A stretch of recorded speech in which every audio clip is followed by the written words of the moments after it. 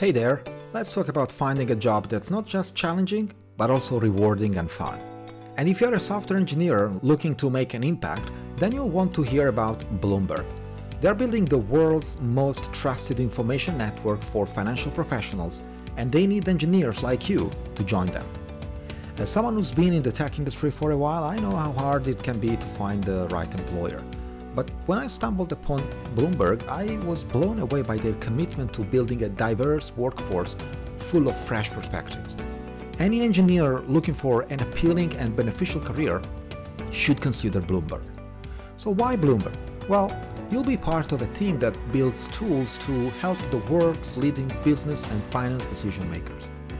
You'll work with some of the brightest minds in the industry to develop solutions that are relied on by more than 350,000 financial professionals around the globe to make critical business decisions.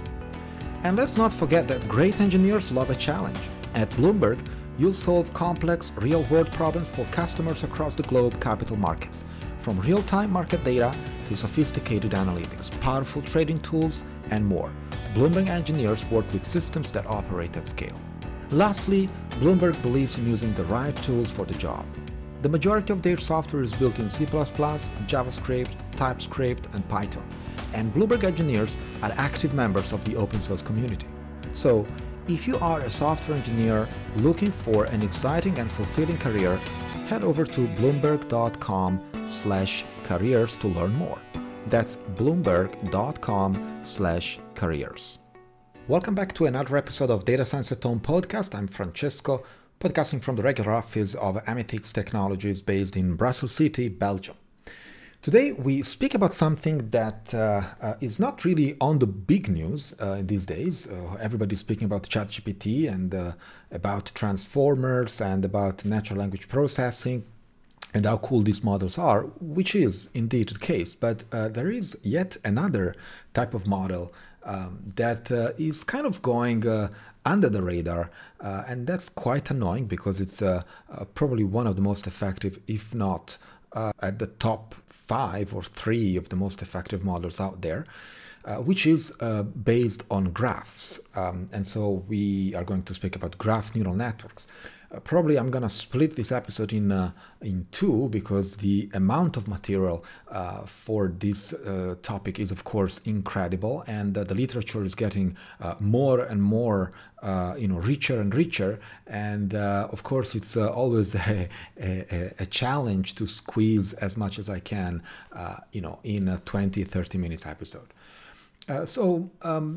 There is, this is actually a topic that I would have liked to cover more than 1 year ago, but I never found the time nor the conditions, let's say, to speak about this topic. But I think it's something that we'll hear more and more news in the near future because it has very interesting properties that definitely are of incredible usage and for small and large problems at hand. So what is the core, of course, of a graph neural network is, as the words say, graphs. And in fact, as a matter of fact, graphs are all around us, and they can be real-world objects as well as molecules or organizations. Social networks, for example, and they can be communication networks. They are also very present in biology, for example, or bioinformatics, gene networks, bacterial networks, antibiotics, but also physics simulations are pretty much based on the concept of graphs. Logistics, traffic, for example, the way you can look at the roads of a particular geographic location is in fact a graph. Or recommendation systems. It's also a graph in which you have nodes and edges, that is, actors and relationships among actors, for example, people and products, or people and other people.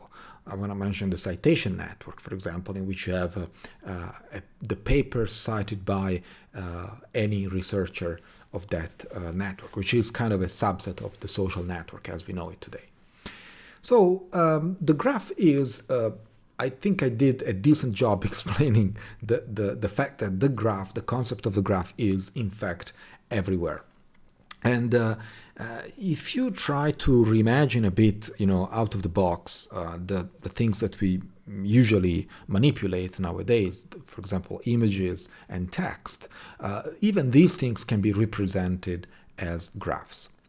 So for those who are not really familiar with the concept of graph, it is very simple. A graph is a structure that is composed of vertices or nodes. Usually they have an identity and they have neighbors, and of course edges, which is the links between nodes. So it's the way a node is connected to another node or multiple nodes. Now, it's clear that each single node and each single edge can have attributes. For example, an edge can have directions, but also other attributes that, for example, represents the type of connection or relationship between any two nodes. And then also the nodes have attributes. You can have a node ID as well as some properties, a color, a name, or any other attribute that might describe the problem and let's say augment the information of that particular graph. Now, of course, when you think about graphs and you think about a social network, that's probably one of the easiest exercises that you might be facing. But if you, as I said, think a bit out of the box, even an image can be represented by a graph. And the way we look at images today is like a grid of pixels, right? For example, an image of 5 by 4, let's say 20 pixels, or let's make 25 pixels, a 5 by 5 image, probably one of these emojis or icons out there. Well, they have each pixel is represented in a particular cell of the matrix, of the 25 cell matrix or 5 by 5 matrix.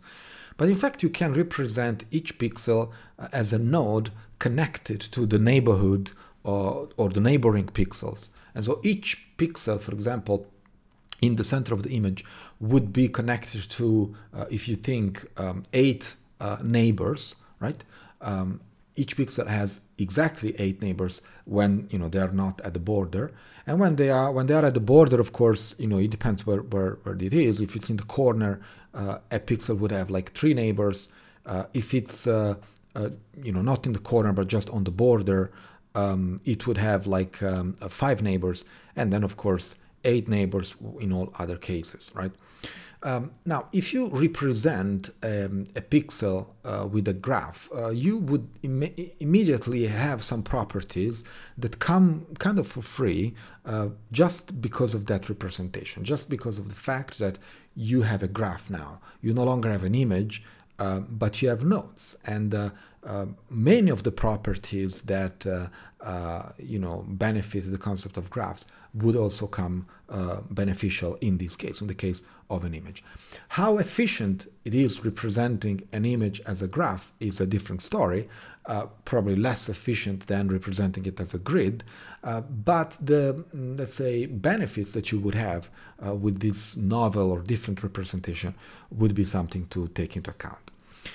Also, text can be represented as graph. If you think, what is a phrase or a sentence? Is a bunch of words connected to each other, in which you have the word at the, let's say, first position is connected to the next word, which is connected to the next word, and so on until the end of the sentence, right? So if you think, again, out of the box, not so much out of the box, it's just using logic here, you would have, a word, which is, or a token, which is a node in this hypothetical graph, connected via an edge, probably a directed edge, to the next node or token or word, or even to a punctuation token in case you have punctuation symbols. Again, representing a phrase as a graph will have some benefits that I will discuss later in this episode or in the next one. How efficient it is, of course, to represent a phrase as a graph is, again, a different topic. It's probably less efficient. That's why neural networks don't do that. What if they did? They would have some properties that are the typical properties of, indeed, graph neural networks. Now, there are, of course, these are probably the most illogical ways to be represented by graphs, like a phrase or a language as a graph, or an image as a graph. Now, after 50 years of pixels, or more than 50 years as pixels, we say, okay, we are going to change the representation of images all at once. But there are other phenomena that are definitely much easier to be represented as graph. It's kind of, being the graph representation is kind of the most natural way to represent these other data. For example, molecules. If you speak to a biologist or a bioinformatician, graphs is probably the first-class citizen in their domain. And so matrices are definitely another important way to represent data, but a bioinformatician would definitely say, yeah, I prefer to look at this as a graph. Or a chemoinformatician would think about molecules as a graph. It's the most natural way to represent these objects, which are, more complex objects, and also they are objects in which taking into account the way things are connected, not just to what things are connected, is important. If you recall some undergraduate course in chemistry, if you ever had that, there are different bonds and different ways to, let's say, bond different molecules or atoms with each other, and you can represent all this information much, much easily with the concept of graphs. And finally, we have social networks, and this is probably the most common one. If you look at the social network that we know of, or many other social networks that we use every day, all the other users are in fact represented as a graph, and the relationships that we have with many of the other users, be they their family, our girlfriend or boyfriend, or just friends, acquaintances, etc. They are all represented as nodes connected by particular edges that represent that type of relationship, indeed, between any two people, if you're talking about human networks. Now, I mentioned already citation networks as graphs is another very common way of representing citations for researchers. And there are many, many other examples. Now, the list goes on, and that's not really the topic of the day. Now, the idea of having this graph is not new. So the idea of representing natural phenomena as a graph is definitely not new. And in my opinion, it has been kind of, I'm not saying abandoned, but researchers have preferred to represent things differently in a more efficient way due to the, for example, backpropagation algorithms and the trend in deep learning that kind of facilitate certain representations or prefer implicitly certain representations to the graph representation. And so I think it's more of a cultural phenomena that we had to deal with in the last few years, for which many of the problems we deal today have a different representation than the graph representation. And probably that's the reason why graph neural networks are not yet a thing out there, at least not as prominent as the other neural network structures that we are familiar with.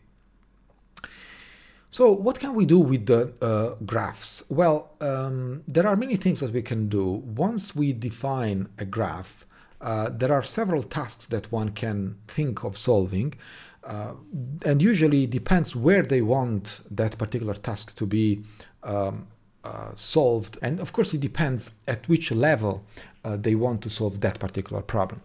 So once you have graph structured data, you might be interested in, for example, predicting the particular structure or the presence of a substructure or a pattern in the input graph. So imagine you have one of these molecules, these enormous graphs that chemoinformaticians are used to manipulate, and you want to, for example, predict if there is some kind of substructure that appears in that particular graph, without doing an exhaustive search, because maybe exhaustive search is prohibitive. So these are usually referred to as the graph level tasks. Okay,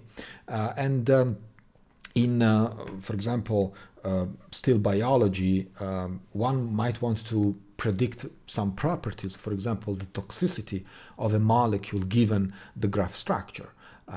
And of course, other augmented information on the nodes and the edges.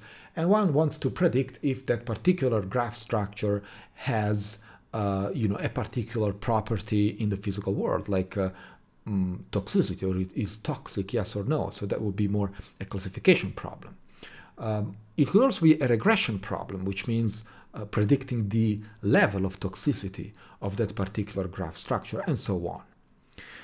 We also have node-level tasks that one might want to solve. For example, imagine you have a graph in which you have an input graph with unlabeled nodes, and the output is a graph, the same graph in which you have predicted node labels, right? So depending on the particular problem, for example, think of a social network in which you would like to predict the, let's say, girlfriend or boyfriend of an individual by looking at their neighbors, right, in the graph structure, and you would like to, for example, guess the label or predict the label or the age of the node that is supposed to be the, let's say, partner of that particular person. So in that case, you are doing what is called a node level task. That is, given an input, you want to predict labels, or given an input, you want to predict some attribute of the nodes of any other node in the network, in the same network. And finally, we have edge level tasks. And still in the same network, think about predicting the type of relationship between any two nodes. If given a node, given another bunch of, let's say, neighbors of a particular node, you want to predict by looking at the rest of the graph. You want to predict if there is, for example, there would be an edge between node I and node J, and where that edge, of course, represents, for example, the fact that they are friends, right? Or if someone is interested in something, for example, for product recommendation. And in that case, you are doing what is called edge level task. That is predicting the presence or the absence of an edge between any two nodes, or a particular attribute of that edge, right?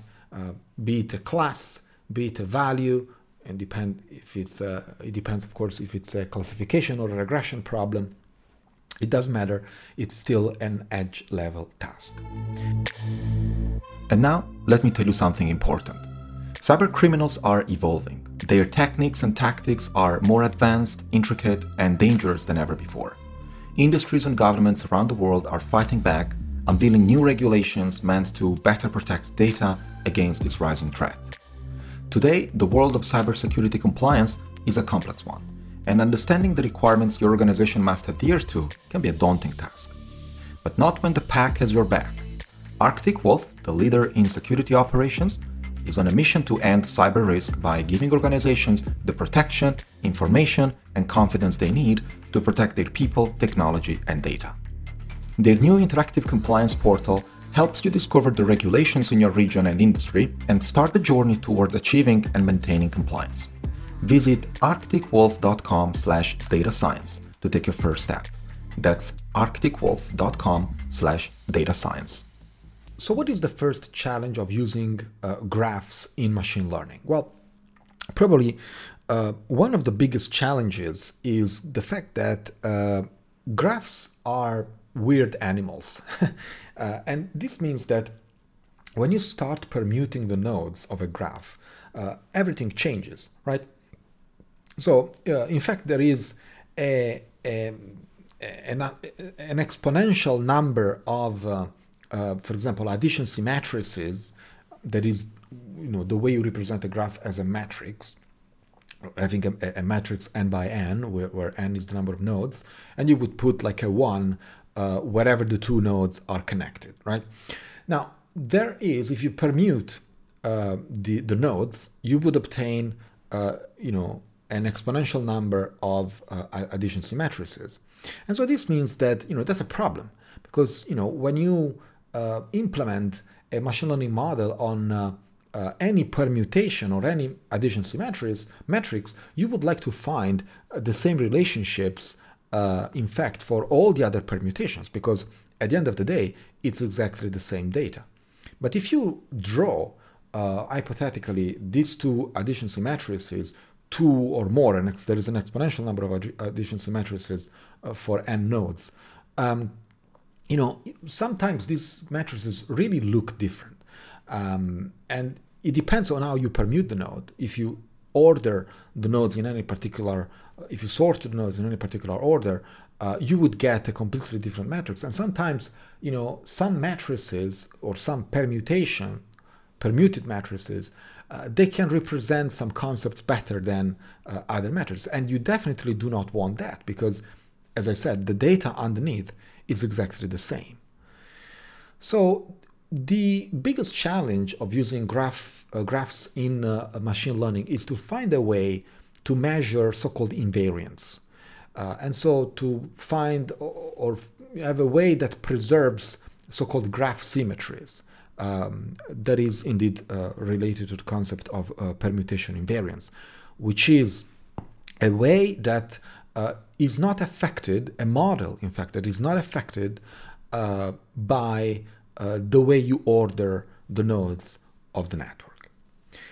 And a graph neural network is, in fact, a transformation on all the attributes of the graphs. It can be nodes, edges, or even the entire graph itself, and they preserve graph symmetries. So it means that a graph neural network is, generally speaking, permutation invariant. And so that's where the first biggest challenge of using graph neural networks, graphs in machine learning, is kind of solved with the concept of graph neural networks, because they can cope with the fact that even if you permute, even if you sort the nodes differently, the graph neural network that you have would be exactly the same. So it's resistant to permutations. Okay. So that's already a big step towards, adoption of a model that kind of solved, by definition, one of the biggest challenges of graphs whenever we want to use or consider graphs for machine learning problems. So how does a graph neural network look like? Well, what a graph neural network does essentially is, borrowing the concept of neural networks, which is this multi-layer networks of neurons, and essentially apply transformations to the two components of the network, which is vertices and edges. And so you would have, starting from the initial layer, which is the input graph, for example, you would transform the nodes of this input graph with a function, more on that later, which we called function of the nodes. And then you would take all the edges of the input graph and transform them with the function of the edges, and you would generate the nodes and the edges of the next layer, which we call the n+1 layer. And then from there, we would move again in a hierarchical fashion, as we do for neural networks in general, when we have multiple layers that take the input, and you have the first intermediate representation of first hidden layer, second hidden layer, third, and so on. Sometimes even hundreds of these layers are there. Well, the same happens for graph neural networks. Borrowing the concept of the layering, in fact, is borrowed by the concept of neural networks in general. And the graph is because we still maintain, we'll preserve the nodes and the edges, even the way they are connected, and we transform something that is really pertinent to the node and the edges, which is the embedding. So what is embedding is a vector usually that represents the particular node or the particular edge in a particular context. For example, a node has neighbors, an edge has also neighbors or has nodes that are at a k step distance from other nodes, and so on. So this is a structure in which the topology is in fact information. And now that information can be encoded in the form of embeddings as much as we did with the embeddings for text, for words, for characters, or for entire images. Well, these concepts are pretty much the same, just applied to different structures.